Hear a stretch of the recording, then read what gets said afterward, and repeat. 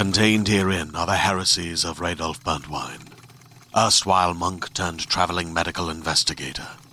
Join me as I uncover the blasphemous truth of a plague-ridden world, that ours is not a loving God, and we are not its favored children. The heresies of Radolf Burntwine, coming January 2nd, wherever podcasts are available. Hey everyone, this is John Roca, 1/3 of the Geek Buddies, with this awesome ad for you. If you like this show and you want to make your own, and some of you have reached out and asked us about making your own podcast, well, let me tell you about Anchor. It's free.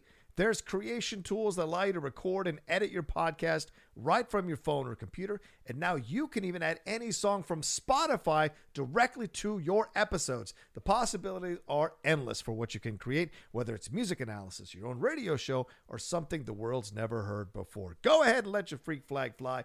Anchor will distribute your podcast for you so it can be heard on Spotify, Apple Podcasts, and so many more places. And you can make money from your podcast with no minimum listenership. It's everything you need to make a podcast in one place. Take it from us here at the Geek Buddies. Download the free Anchor app or go to anchor.fm to get started. Now, on with the Geek Buddies show.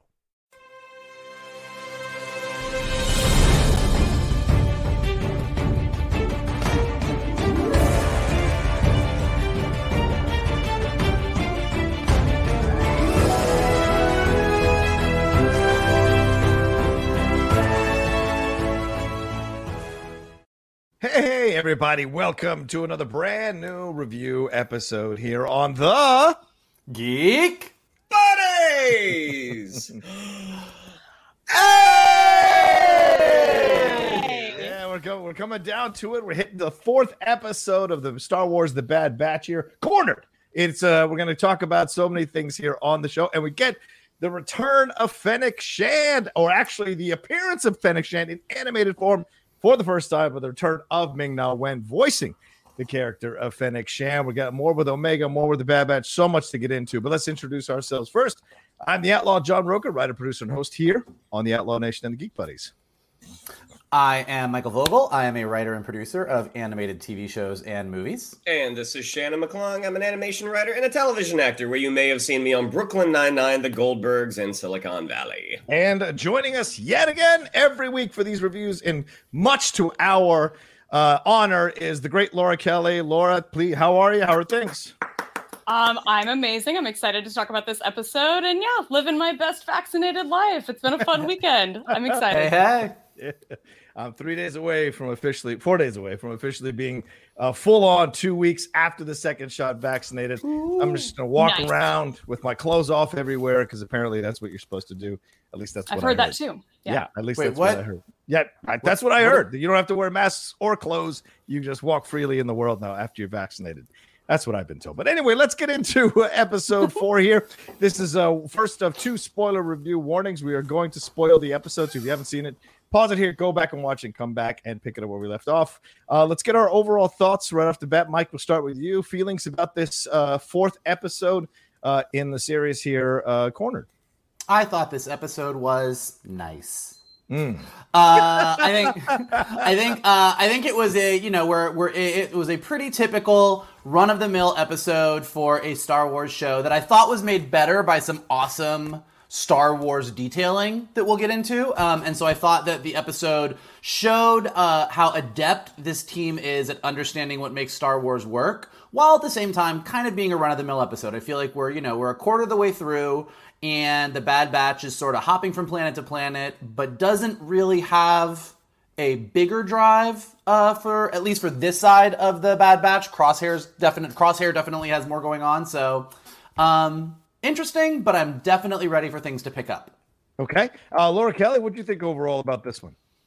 I enjoyed it. I think this may have been our shortest episode to date at 25 minutes with credits, so it was definitely on the shorter side. But I totally agree with Michael. Sort of a run-of-the-mill episode, I think, in terms of like Clone Wars structure. I am getting a little bit I guess sort of impatient the fact that we don't have like the bigger picture, whereas like in The Mandalorian, the big driver was to, find the child a Jedi to train him. And at the moment, we're still not really sure where we're going with Omega, because we still don't really understand why the Kaminoans are so desperate to get her back now when they initially just seemed to let her leave pretty easily. Yeah.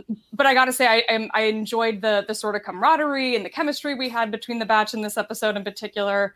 They all had sort of their own sort of mission that they had to accomplish, which was really fun. Interesting that we didn't get any Crosshair content in this episode at all. That was sort of strange to me. And yes, the introduction of some very fun new droids that I am very much hoping that we return back to at some point in this season. Understood. Shannon McClung, a lot happened here. She said the droids that she's going to go gaga for a little bit later, but certainly we had Fennec Shand come back. But maybe Laura and Mike are onto something here. This frustration maybe that's starting to simmer amongst some of the fandom that what's the story here? Even the Bad Batch is having questions themselves, kind of meta moment near the end of the episode. What did you think overall about this one? Are they dragging this out? Do we feel more imperative about the story because we only had 10 episodes or 8 episodes of Mandalorian, and this one is like 16 or longer? Do you feel that they're taking advantage of this by dragging out a little bit more? And is this working against their favor? Well, it'll be interesting to see. I definitely echo my colleague's feelings that a good episode, an average episode of The Bad Batch is still better than a good episode of other TV shows. Like, I still enjoy the world of Star Wars. I enjoy these characters. I enjoyed seeing Fennec Shand. That being said, we are waiting for that drive to kick in right now. Like, it seems like the Bad Batch's goal has been to get off the grid. They're trying to get someplace where they can just lay low, and that goal continues to elude them. Now, in terms of Omega, I mean, I know Laura had said last week that she was ready to find out, okay, what is Omega's deal? What is this thing? They've added the wild card of Fennec Shand now, in that, okay, the Kaminoans were presuming have hired a bounty hunter to get her back. But it's like, yes, we're waiting for that anticipation for the next episode to happen. Right now, it's just kind of like, oh, it was another adventure. It was Omega gets into trouble again this week. Yeah. But I think right now the fans are definitely clamoring for that bigger story. And anytime I think you have an episode without Crosshair, that is lacking. Because that is, to me, thus far, that is the more interesting side of the show. Mm-hmm. Right, and that you built that to be your big baddie. Yes, we've seen Tarkin. Yes, we've seen that Vice Admiral, but it's really Crosshair that we're already connected to, invested in to find out what's going to happen with him when he confronts the Bad Batch all over again. And adding Fennec Shand to the mix is certainly an interesting X factor in this situation as well. I like the episode, but I agree with you all. It feels like a little bit of a filler episode. I get that they're trying to flesh out the world a little bit more, seeing, the stormtroopers getting claps and stuff, like you understanding that we're in a transition time. They're really kind of letting you know this is a transition time, and landing on different worlds kind of gives you an idea of what's happening here as it's moving along. But yeah, we've got to start getting a little bit more of the excitement in the show. Momentum. To get you excited. Yeah, momentum. Yeah, exactly. Like in Clone Wars, you knew stuff was building to stuff. This one, it seems like they're just kind of grinding a little bit slowly to get to where they're going. There may be a great payoff. It just feels a little slow right now. Mike? Well, to be fair, I mean, I love Clone Wars, and I will say that Clone Wars, the animated series, has made me love this era of Star Wars more than anything in the prequel movies. Yeah. But when you go back to those big, huge, long seasons, there's a lot of filler there too. And I think that what we're really seeing now is less that the Bad Batch is not telling a great story. Mm-hmm. It's more that thanks to streaming, we are used to smaller stories. Like as Laura said, Mandalorian's 8 episodes. We'd be halfway done by now. Even WandaVision is 9, Falcon Winter Soldier 6. So having those 16 episodes and having them have their story, but trying to pace it out, we're seeing that our attention spans have adapted in the world of streaming, I think. Yeah, this may be working against the show. That's a great point you bring up there. All right, let's get into it. Final spoiler warning. If you haven't watched the episode, turn back now. Unless you want things getting spoiled. Some people like that, so I'm all for it. All right, let's move on. A crew, the Bad Batch is trying to go to Adalfo. It's an uninhabited planet. It's a good place to hide. But Omega wants to stay out in the galaxy and explore some more instead. They realize they're low on fuel and rations, and their ship is on the wanted list. This is an important fact that will play out throughout this episode. This causes them to head to another planet, Pantora. And for some of you who remember the Clone Wars, Pantora is the home of the young Senator Ryu Chuchi. He's in there, is from there as well. She appeared on the show as a background character a few more times and was there during Ahsoka Tano's dismissal from the Jedi Order. I love the animation here, the way the city looks and the way they're landing. It looks almost, and I saw this on a couple of the reviews, I felt the same way. Some of the animation in this particular episode came real close to realism, and I was just blown away by some of the animation that we got to see here. They need to scramble the ship's signature key. They encounter a Sullustan docking official who takes some money to look the other way about the ship. I think this is Taran Killam who's doing the voice. He calls Fennec Shand. That's her first appearance here. She is off planet. We hear Ming-Na Wen's voice. We see the hologram of Omega. We remember this is a younger Fennec Shand. She's a bounty hunter. Remember, her nickname is Killer of Killers. So now she is going to go get Omega. She asks for the coordinates, make sure they don't leave. Now, Wrecker and stay behind while Echo Hunter and Omega go on a supply run. And then we see what I just mentioned here a few seconds ago, these troopers walking by. It was kind of mind-blowing to see the crowds cheering for these troopers now that we've walked into the Empire area era, and they don't know what they're cheering for. They're cheering for the end of the war, but they don't realize that an even dirtier war is coming. We see the hologram again of Vice Admiral Rampart talking about chain codes, and let's stop there. Okay, so Fennec Shand, Laura Kelly, Omega, Laura Kelly, they're going to put us in conflict. Fennec Shand essentially versus the Bad Batch for the soul of Omega. What do you think about this whole opening and them landing on this planet? Well, I'm incredibly excited to have Fennec Shand back in Star Wars. I voiced this at the very beginning of the series, which is that I wasn't exactly sure how we were going to bring in like female energy and female characters into the show, and we've got a show focusing on 5 men. And I'm really excited that they seem to have done a fairly decent job of that over the course of this season so far, and nothing better than having Fennec Shand in this show. I'm so excited. She is 30 years younger than she is in The Mandalorian. We're about 30 years before that, which is sort of mind-blowing to think about. But bringing her into the story, I think, is great. I think we haven't seen the last of her. I'm sure she's going to be back at some point. I didn't go back and study the trailer to see, like, did we see this scene? Did we see this scene yet? But I'm fairly confident that she'll be back at some point. And looking forward to talking about that later. I enjoyed this scene in particular where we're kind of walking around the town. I think you're totally right that the animation and the design of this town is very cool looking. I noticed some of the sort of like more realistic like looking animation as well, which was kind of fun. I don't know if we've spent a lot of time on Pantora. I don't remember clearly from the Clone Wars if we did. I know we did meet a couple of Pantoran characters, but there are a lot of humanoid and Pantorans that are looking on this parade and cheering. I think you can spot a Tuca cat in the background. I know a lot of us from watching the trailer suspected that this might be Coruscant because we just associate all city planets with Coruscant.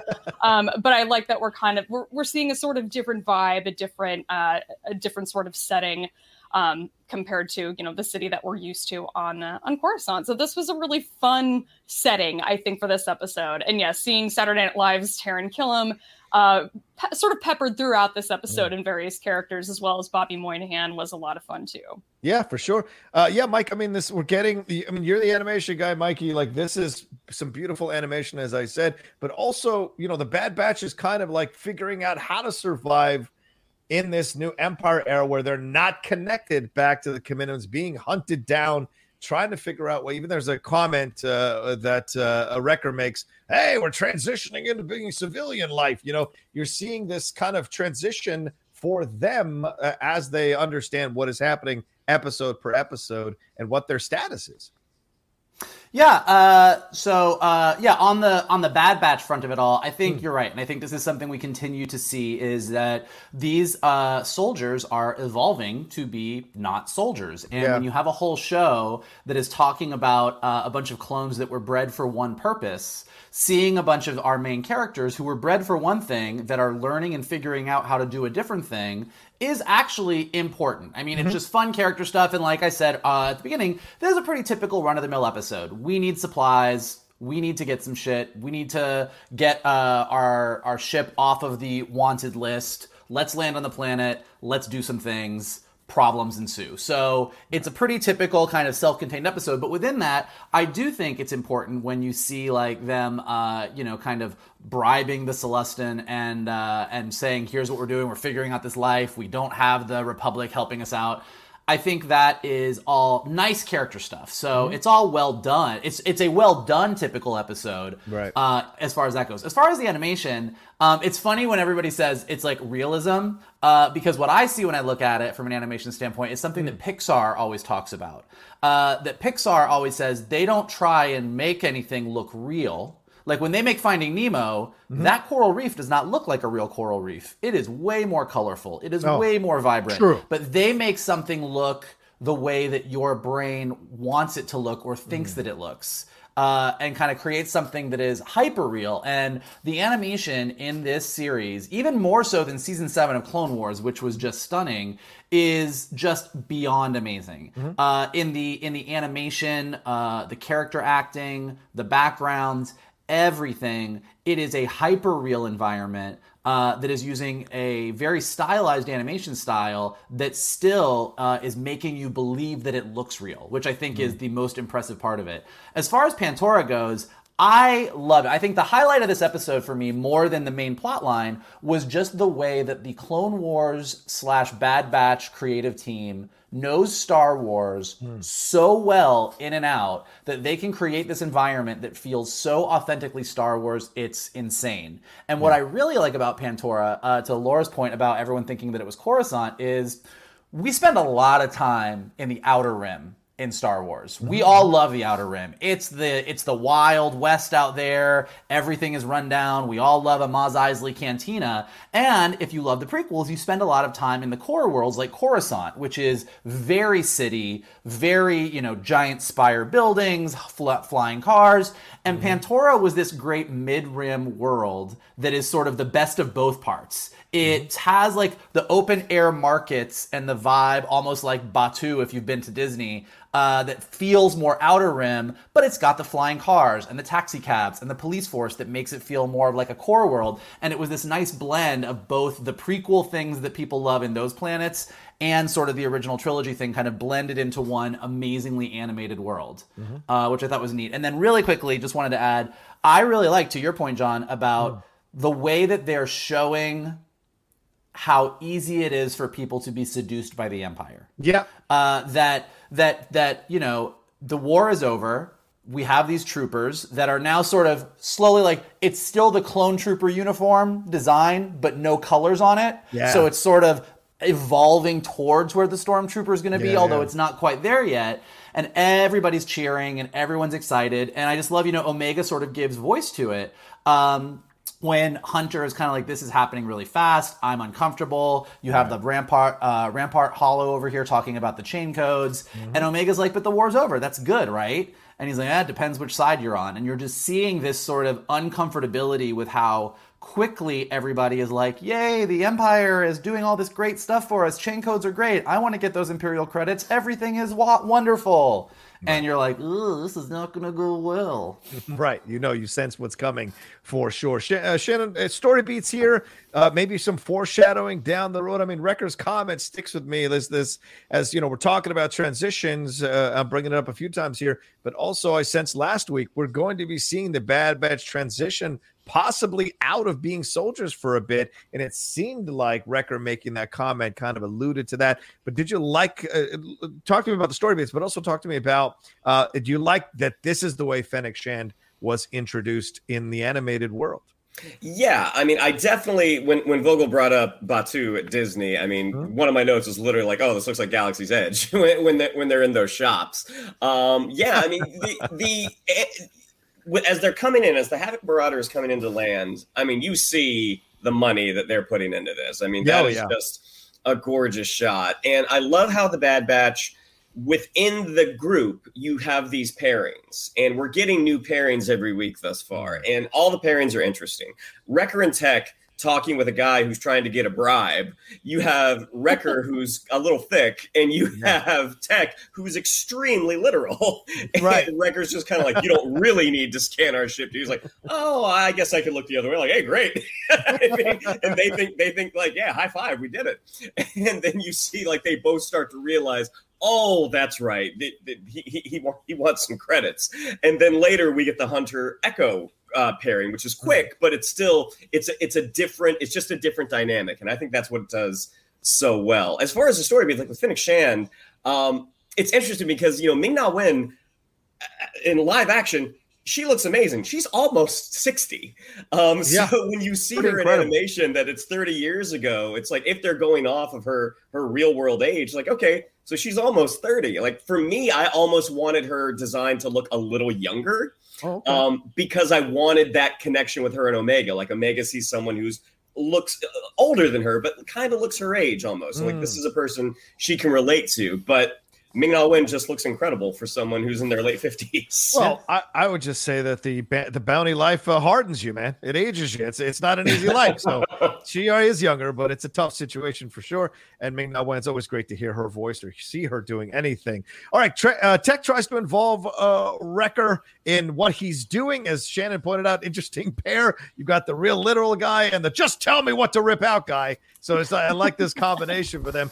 And then we go to Hunter, who's trying to sell some items here to a trader that's voiced by Bobby Moynihan, and he isn't buying anything that Hunter is selling at the price that Hunter wants to sell it for until he looks at looks at Echo and confuses him for being a droid. And to be fair, his outfit does kind of lend itself. It had a little First Contact Borg vibes. Don't come at me, but it had a little weird kind of design. It was a little bit of that. Of course, I know that's Star Trek, so I don't want to get in trouble here. But Hunter and Echo work out a deal to sell him for 3,000 credits with the plan that he'll break out when he gets the signal from Hunter. That was an uncomfortable moment for me, to be honest with you, selling a friend or a human. It was just a little strange.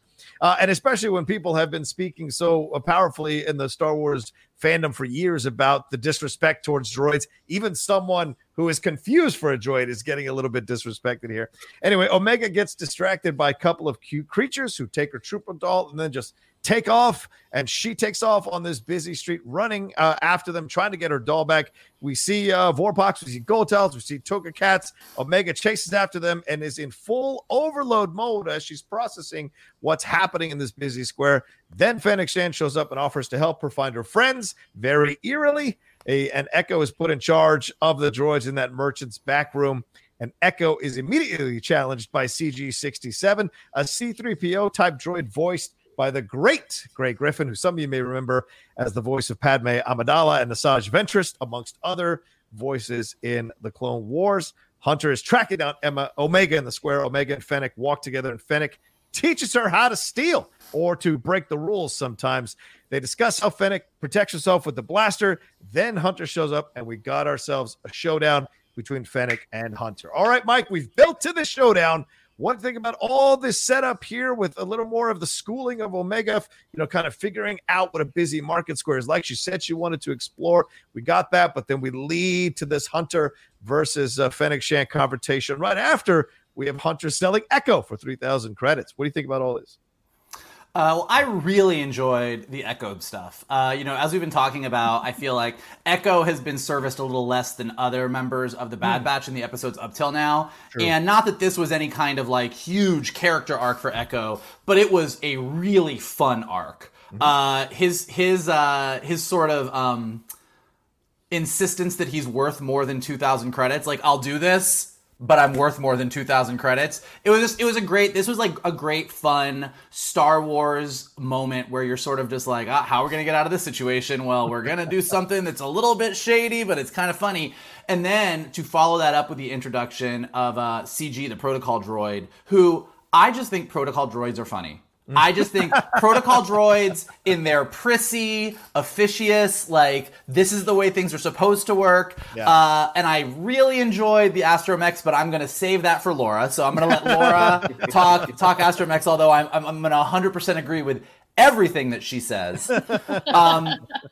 I like that Omega saw the Vorpax, nice little Star Wars Resistance nod right there. Yeah. And then I really loved the introduction of Fennec. What I really like about Fennec Shand is through what we've seen of her in Mandalorian and now what we're seeing in this episode, you're not quite sure how you feel about her. She's a bounty hunter. She's got a job, and her job is to get Omega. And so we know that that's not a good thing, and we know that we want Omega to stay with the Bad Batch.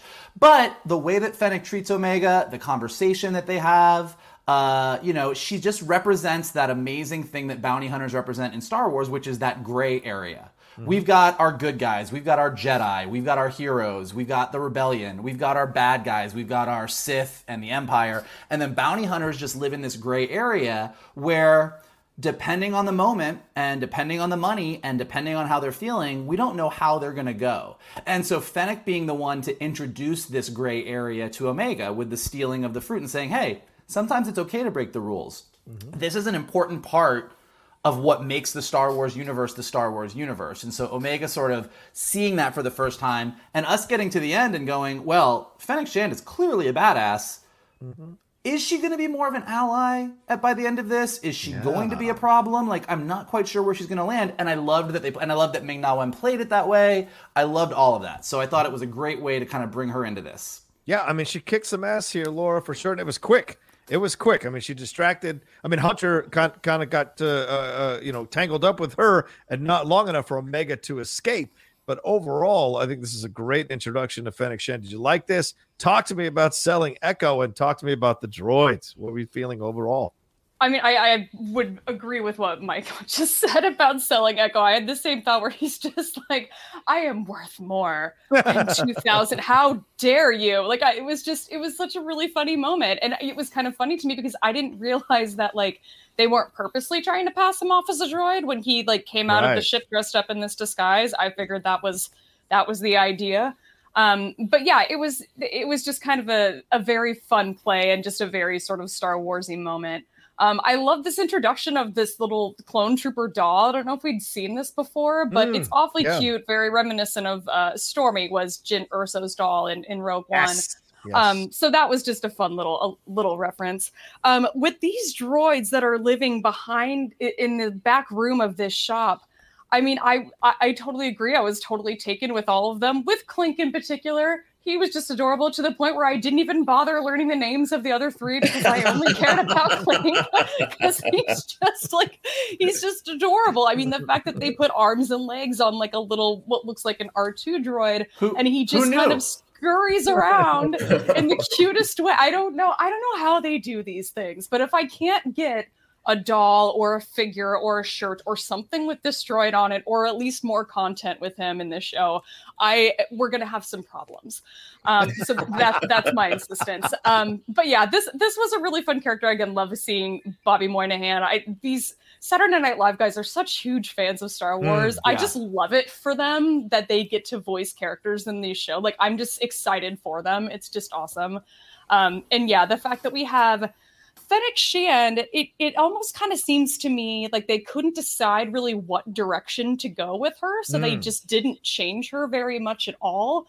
In terms of like, well, she's 30 years younger. Is she sort of a more hardcore, more deadly, more ruthless version of what we have in The Mandalorian? Or is she sort of a softer, like a little more easygoing, a little more sympathetic?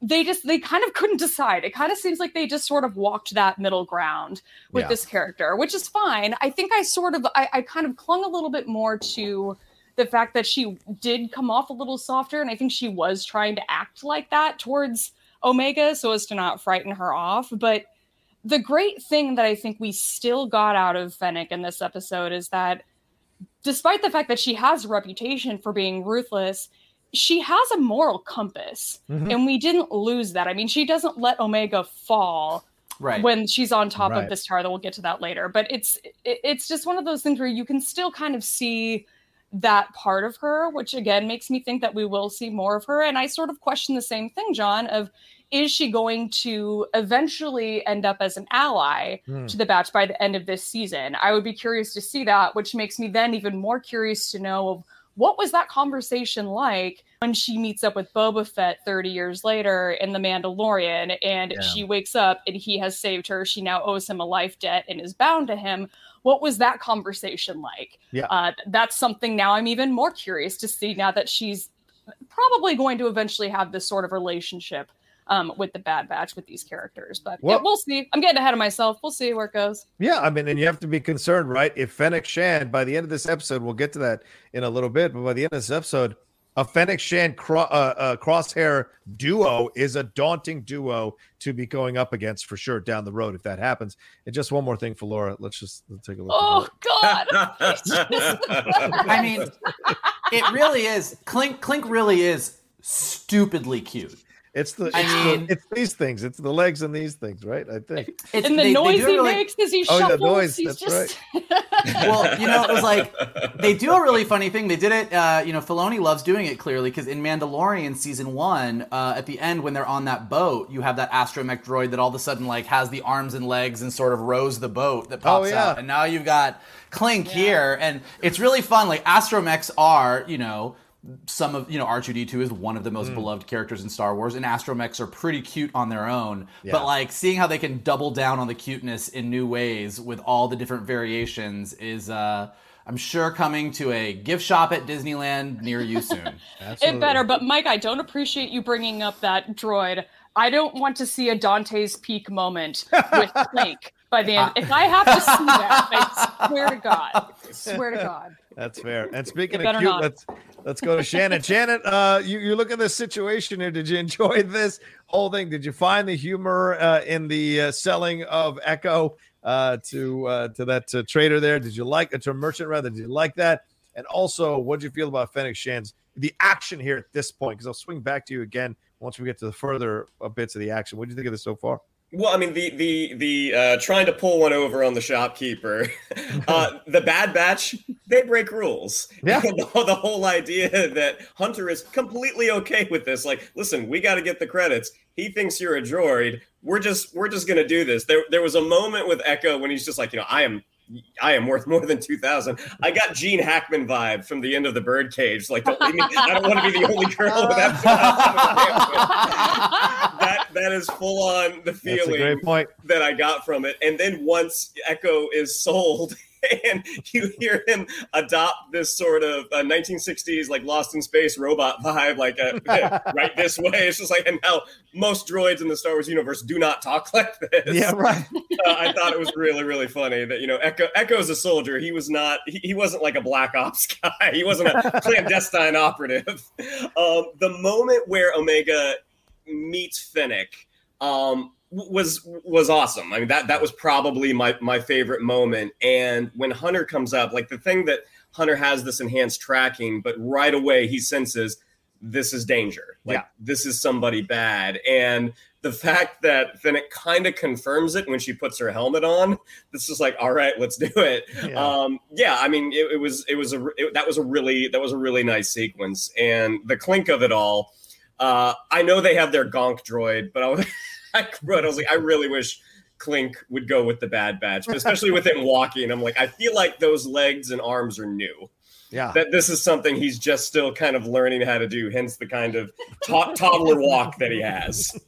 It's a fair point, for God. sure. But this is an interesting sequence, and we'll move on for in just a second. But like, you're right. There's something you brought up, Shannon, just kind of occurred to me as well. Like this idea, like the Bad Batch are stealing from this guy because they're tricking this guy into giving him 3,000 credits, but they need it, so they're going to trick this poor merchant. Who knows if this poor merchant is living paycheck to paycheck? It doesn't matter. We got to get our credits, and then you juxtapose that with Fennec Shan kind of doing the same thing, tricking this merchant, bumping her, having her drop her things, then pretending to help her while stealing some things for themselves. So you got to exist. You got to live.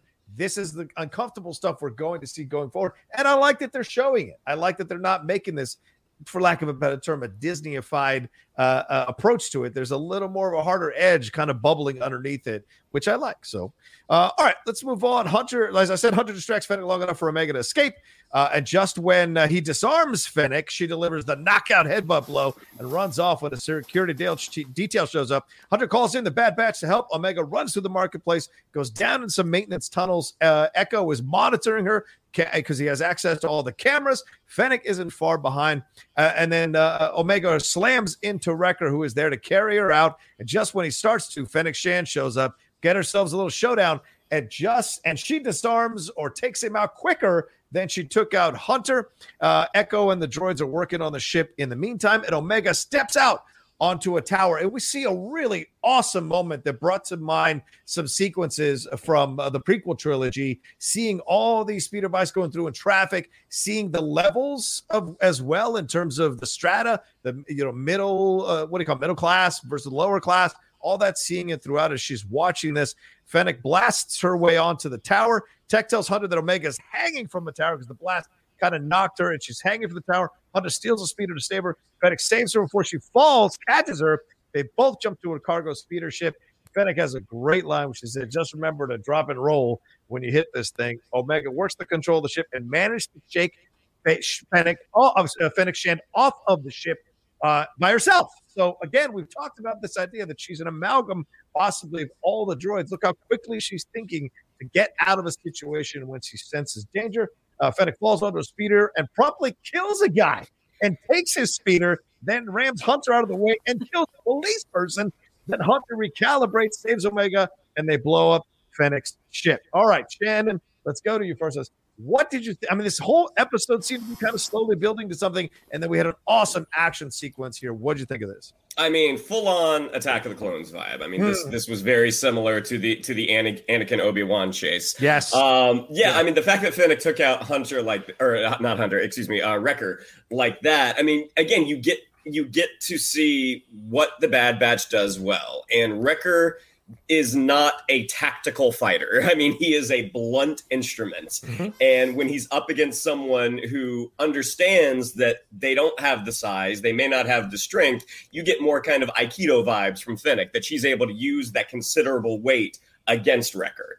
Mm-hmm. When you get to the chase before Omega drops, I mean, it was interesting how Laura was saying that Fennec kind of has a softer side. I see that, but I see her as more of a business. She's a business person. Like if this property is damaged, she doesn't get paid. Yeah. And I think, like with any profession, if you're in it for decades, your patience goes down. And so when we meet her in Mandalorian, yes, I think she definitely has the reputation for being ruthless, but at the same time, she doesn't have time to deal with any BS. She's going to do this as quickly as possible. The actual, like, when you see Fennec essentially kill 3 people. Yes, she kills 3 people. I mean, the one that was the most sort of jarring was when she takes her blaster and shoots that cop in the chest. Dead aim. I mean, I feel like you know, obviously there was a decent amount of death in the Clone Wars, but it's different when you kill something with a face. Like when you see that reaction, that moment of the blaster shot impact, and the poor cop then runs into his partner, and they both blow up. So you're establishing the stakes right away, that she is willing to do whatever she needs to do to complete the job. She's the killer of killers. That's what they call her. We didn't see, I mean, the guy she throws out, Mike, we didn't see what happened to him either. So he could be dead. We don't know what's going on. Clearly, she's got a mission to accomplish, and whoever gets in her way is going to get the full brunt of Fennec Shand. It is fun. It's great. I mean, I do think it's a funny thing. Like I've accepted the fact that people gonna die. Like after last week, like what Fennec Shand did this week, I wasn't like, holy shit. I was like, yeah, this is the world. I do think it's really interesting. What it does show is we are so used to our animation in television and really features as well, that it is a family audience, it is a kid audience, and streaming has drastically changed that. You know, I worked on season 3 of Young Justice, which was on the DC streaming app and is now on HBO Max. And the difference between the first 2 seasons of Young Justice that were on Cartoon Network and the 3rd season and the upcoming 4th season is like, it's violent. People can die. Because on streaming, you're allowed to do it. And we're seeing this, even though Disney is Disney, on Bad Batch, it was the same in season 7 of Clone Wars and some of the stuff we saw. You were like, oh yeah, shit's going down in a more intense way than even previous episodes of Clone Wars had been. So I think it's great that we live in this world, because you just never quite know what's going to happen. Yeah. As far as the chase itself, I think Shannon's right. It was like, to me, it was the Attack of the Clones chase, but better and more fun, more dynamic. Props to the random, like, Aqualish taxi cab driver who's listening to EDM in his car. Like, it's such a random cutaway shot, but, like, it's a beautifully animated, beautifully designed character who's just rocking out to his EDM music in the middle of a fight, and it was just a great cutaway. And then the other thing, in addition to just the great choreography of this fight, what I really did enjoy about this episode, that they did in a very satisfying way, is every single one of the Bad Batch had their role to play. Yeah. Everybody came together, and it was very in character. Wrecker, Omega was in danger. Kid's gone. She's being chased. Wrecker took off. Yep. Wrecker's like, I gotta protect my friend. He's very emotional. It was great. Tech went right into that ship and like tapped into the video cameras across the city, tracking everything, telling everybody where to go. Hunter is hot on the tail, and then Tech is like, we're not going to get off this planet if we don't have an entire crew. And Echo's like, I happen to have a crew right here. Yeah. In the most satisfying moment when they all just march out of that vendor's office. And it's just like, it's a great moment where all the little bits and pieces from the episode, like the fun throwaway stuff with Echo, Tech doing this, like it all comes together and everyone is playing a role while this big chase is happening in a very, very satisfying way. Yeah. It's not easy to be able to give all these characters something essential to do in a sequence like this. They really did do a good job of that. I agree with you, Michael. Laura, what'd you think about all of this? And are they challenging us a little bit with Fennec Shand, as you mentioned earlier? Like she does save Omega, but is she saving Omega out of an altruistic place or saving Omega because that's her bounty and doesn't want anything to happen to her? And also by the same token, she's off shooting people left and right here, killing them with dead shots. So what do you think about this whole action sequence and her behavior throughout? Well, it occurred to me after I talked about Fennec Shand that she's looking for Omega and probably was ordered to keep her alive. Obviously, the Kaminoans need her for something, just because of Jango Fett's DNA deteriorating or his genetic material deteriorating. So I think they're going after Omega for something that they probably need her alive for. So yeah, I imagine there's a method to the madness, but I echo a lot of what Shannon and Michael said, down to the Aqualus driver of this truck, like vibing to the electronic music and missing all of the action that's taking place behind him.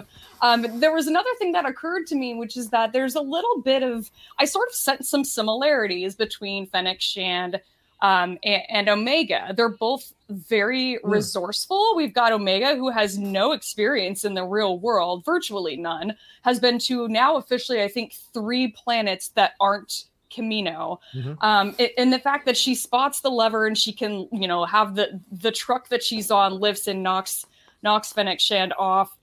Little things like that. We see that Omega's very observant. She notices Fennec's blaster as they're walking through the marketplace earlier in the episode and asks her about it.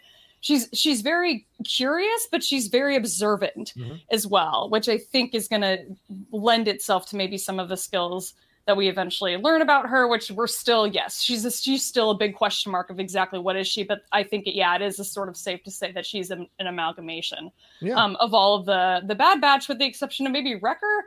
That sort of brute strength isn't something we've seen yet, but maybe we'll see it eventually. I know. Who knows? I'm looking forward to it. I want to see that. I want to see her rip off the sleeve and she's got a tattoo. I would love that. Hey, we go. Wrecker does actually, out of all of them, have a sweetness and innocence that Omega has that the others 100%. Don't. Like, I think that there's that comparison between the two of them. The heart, yes, absolutely. Agreed. Anything more on that, Laura? Or are we moving on? No. Okay. We don't know that it's her, that it's the Kaminoans who sent her, right? We don't really have that confirmed. So we're assuming that might be a possibility, but it could be somebody else. It could be Tarkin. It could be anybody who wants to get their hands on that droid. We don't know. The clone. We don't know just yet. Fennec had a hollow of her.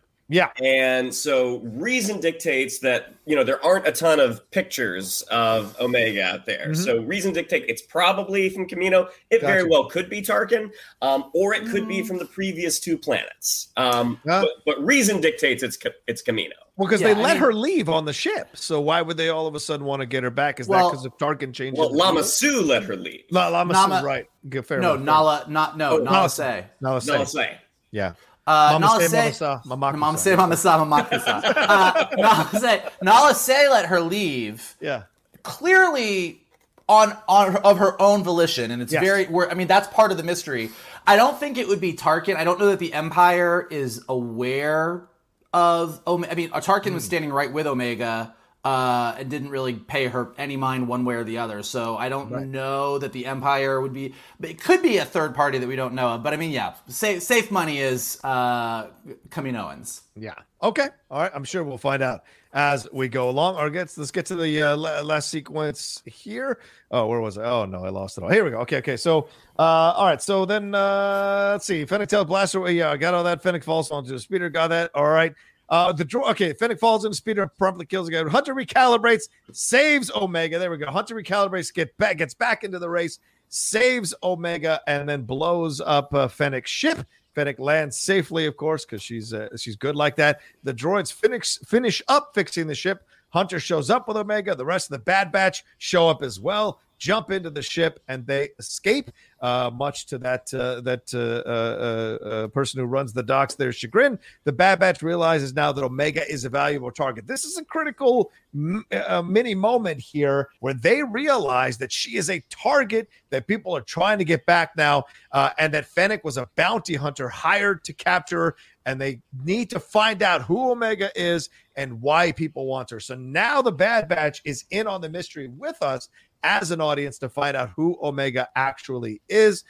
Fennec pays off the dock official after the dock official thinks he's going to get killed, but she's not giving up on capturing her, and it ends on a close-up with her determined to go get her bounty. Michael, I'll swing back to you on this one. What did you think about this way to end the episode, but also this little conversation here about the Bad Batch realizing that Omega is more than just a part of them? She's also a valuable commodity people are trying to come get. Yeah, I mean, I think that, like I said, we're a quarter of the way through now. We're 4 episodes in, and the Bad Batch now, in addition to just kind of being on the run and wanting to lay low, now knows that people are after Omega. So I think that will start to give us that momentum that we're all kind of feeling like we want, which is now it's like, well, hold on.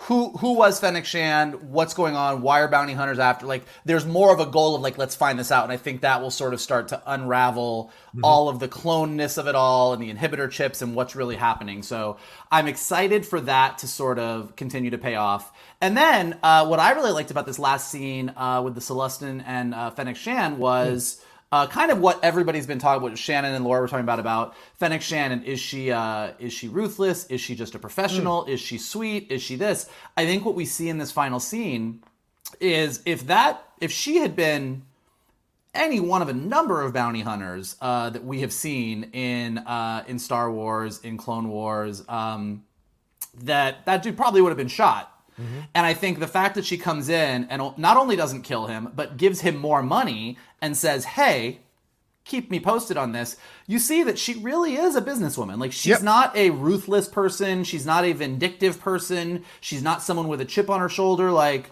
she is very cut and dry. Like, this is the job. And I like that about her. And I do think what will be interesting is as we find out whether it's the Kaminoans or whoever it is that wants Omega, that hired Fennec, I think the more that Fennec learns, we may also see that what motivates her goes beyond just money.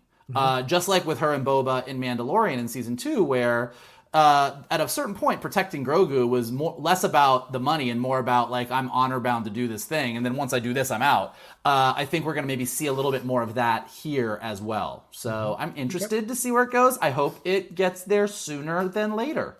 Right. Laura, it seems like the Bad Batch have now made a little bit of an enemy with Fennec Shand at this point because they've got Omega, but also her interactions with them here. Obviously, this means we're probably going to see her again throughout the series. So what did you think about this whole ending sequence and that mini moment on the ship as well? Well, I think part of it indicates that we might be coming back to Pantora at some point. Right. Because I sort of question, like, what is the point of keeping this character alive and not killing him, but giving him money? I thought was an unusual move. I think Michael makes a good point that it's definitely a business move for Fennec, and that, who knows, maybe he can help her in the future on a different bounty. She's just making friends throughout the galaxy, where, it's hard to say. But the Kaminoans can track Omega, from what I understand. I mean, I thought that's what we saw Nala Se doing when the ship took off. Yeah. Was that they had some sort of tracker where they can tell where she is. So why do we then need this Celestin character to tell Fennec, like, why wouldn't the Kaminoans just hire Fennec? I don't know. So there's something that's not quite clear to me there, that I'm kind of hoping gets resolved at some point. But yeah, I would definitely say we're going to see more of Fennec Shand. I wouldn't be surprised if we come back to Pantora. I wouldn't be surprised if we encounter more bounty hunters along the path for the rest of this season. Sure. Maybe some familiar faces, maybe even Boba Fett. I mean, that could be sort of a fun tie-in, I think, for this show. And maybe like Boba Fett and Fennec Shand know each other from a past life, and that we could be seeing that past life play out in this season. But yeah, I think that it does add a little bit of like motivation. It adds a little bit of like the path ahead. We weren't quite sure where they were going. We weren't quite sure what the big picture is, and we're sort of slowly finding our way there. Yeah. Someone made a good point at the very beginning, I think it was Michael, of this episode, where we were talking about how the Clone Wars had a lot of filler episodes. There are entire episodes where the plot just stops dead so that we can have an entire story about droids. And not even cute droids like Clank, just droids. And so it's kind of nice that we're not doing that anymore. We're keeping the story going. And then one other point I find it necessary to make, we've got the Gonk droid. He seems really helpful to the Bad Batch. I don't know why we couldn't have just taken Clink with us. He would have been a good helper. The Gonk droid seems like he might be a little antiquated. He's a little slow. He's a very good boy. But Clink could have just been a really good... I think they would have been best friends. I think Wrecker would have taken good care. I'm laying out the argument to bring him back. Please, God. That's all. I'm just saying. This is the opinions of Laura Kelly, alone on this show. We do not promote ageism, which is what she just did. Oh my God. Get rid of the old droid, bring in the new young one. That's cute. I'm saying they would complement each other. Just saying. Fair enough.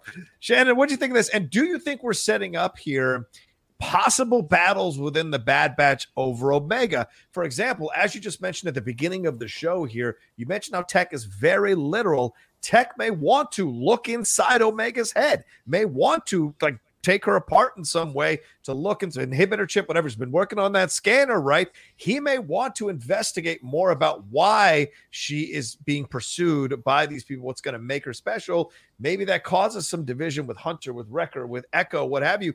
There's got to be a little bit of mini conflict here amongst the Bad Batch. Now that you've kind of removed Crosshair and made him the villain, there still needs to be a little bit of conflict, I feel, story-wise within these four. Do you think that's a possibility now that they know that she is essentially precious cargo? Yeah, I mean, I think, Tech building that scanner to figure out the deal with their inhibitor chips. I think absolutely that scanner is going to be on Omega at some point. Yeah. And for Tech, it is completely scientific. Right.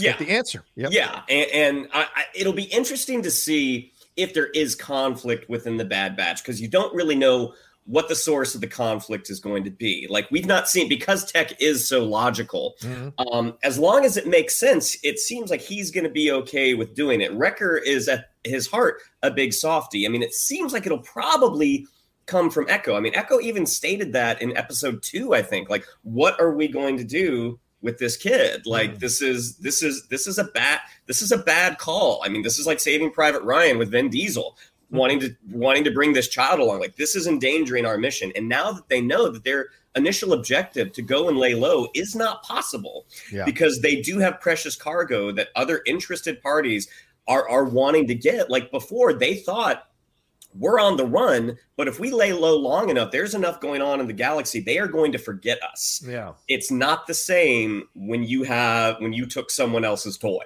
essentially. Like, they are going to want to get that back. Yeah. So that's a really interesting theory, John. I hadn't thought about Tech wanting about Omega possibly having some sort of inhibitor chip. That's interesting. Yeah, I just feel like that you've got to create within that five-person crew.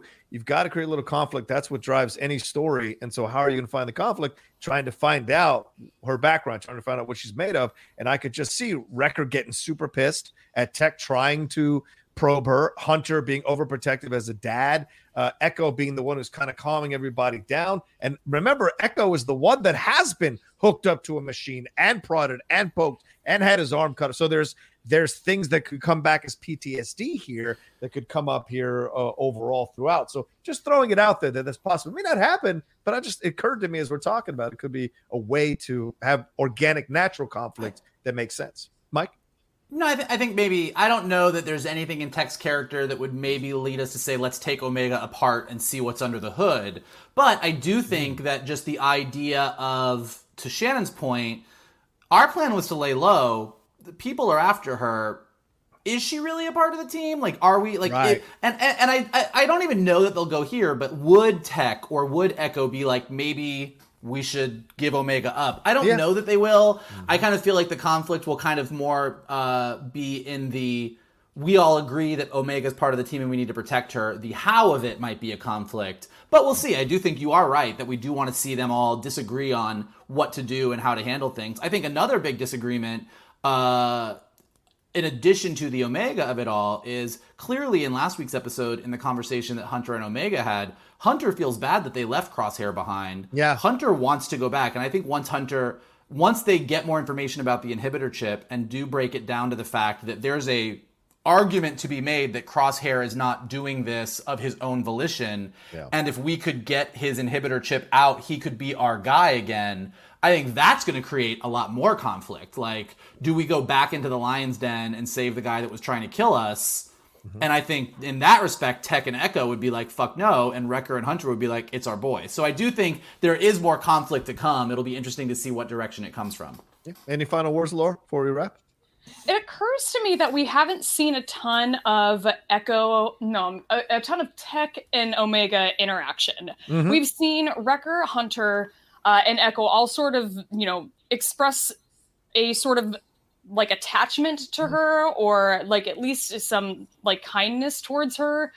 And we just haven't seen that very much from Tech yet. And I know that's kind of not who he is as a character. Right. But I imagine that has to be coming at some point, and maybe it's going to be part of this, like investigating whether or not she's got a chip and how to remove it, and what that inevitable storyline that's coming down the line. But that's something I would like to see at some point, just for him to show a little bit of, like, I don't know, not necessarily affection, but just some sort of like expressed acceptance of her being part of the team.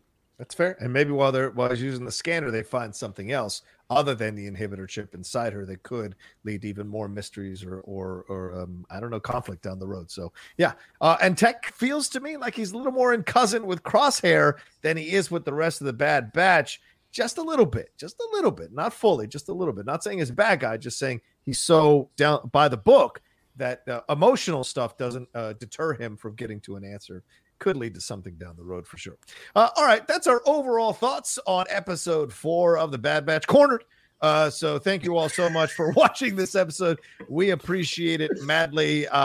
Shannon, what do we have to tell them? Yeah, look to follow us on social media. On Twitter, it's @geek_buddies. On Instagram, @the_geek_buddies. If you'd like to follow me on social media. On Twitter, it's @Shannon_McClung. On Instagram, @Shannon the Geek Buddy. If you would like to follow Mr. Vogel, it is @MKToon. If you would like to follow Mr. Roca, it is @TheRocaSays. Mikey?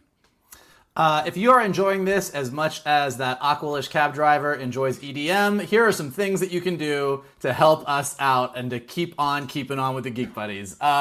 You can smash that like button below, subscribe to Johnny's Outlaw page, check out all the other awesome content. If you are listening to us on podcast on Apple Podcast or Anchor or Spotify or anywhere where podcasts are available, leave us some comments there, leave us some stars, helps us go up in the rankings. And of course, the best thing that you can do is retweet this video, post it on your Facebook page, text it to your friends, say, hey, check this out. These guys have some things to say about clones and droids with arms and legs.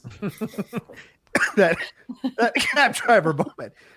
It reminded me, I just finished watching Ant-Man over the weekend for our watch along on stereo, and it's that Garrett Morris moment where he lands on top of the car and he's like, what the hell? It just felt like that. It's totally, like, it had nothing to do with the overall thing, but it was a great little moment. So, but Laura Kelly, thank you so much for joining us again this week. Please, it's always a blast to have you on. Please promote whatever it is and let people know where they can follow you. Sure, come follow me on Twitter. Right down here, it's at @shutup_Laura. I'm actively watching a lot of Star Wars material right now because I'm going to be playing the current Star Wars champion, Andrew Demolanta, at the Schmodown's upcoming Collision on July 10th. So stay tuned for that. I'll be tweeting a lot about Star Wars, a lot of silly things that I'm surfing while watching the movies, so come find me there. My show is at Force Toast Pod. You can follow the show Force Toast to Star Wars Happy Hour and find us at all of the wonderful places you find podcasts, where my friend Alice and I drink wine and talk about Star Wars. It's a very fun show, so please check it out. That's right. And Laura and I will be back with Jedi Way very soon. Thank you all so much for being patient as I suffer through the Moderna vaccine. I'm back fully healthy and ready to go. So we'll be back with our episode of Jedi Way coming soon. All right, that's it from us. Take care of yourselves. Be well. We love you. Keep practicing all the things you're supposed to practice to keep yourself healthy and safe. And come back and see us for another full-on episode of the Geek Buddies, with another spoiler review of the Bad Batch here on the Geek Buddies! Hey!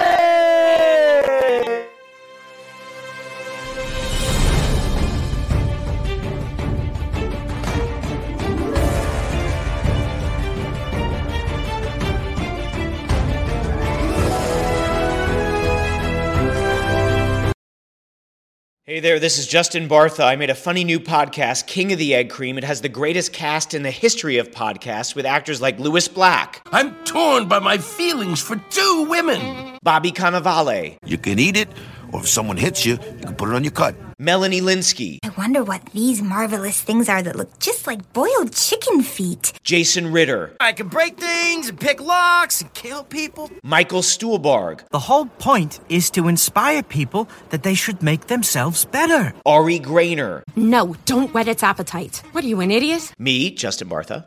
That's not just any egg cream, that's a Lemke's special. And all narrated by the hilarious Richard Kind.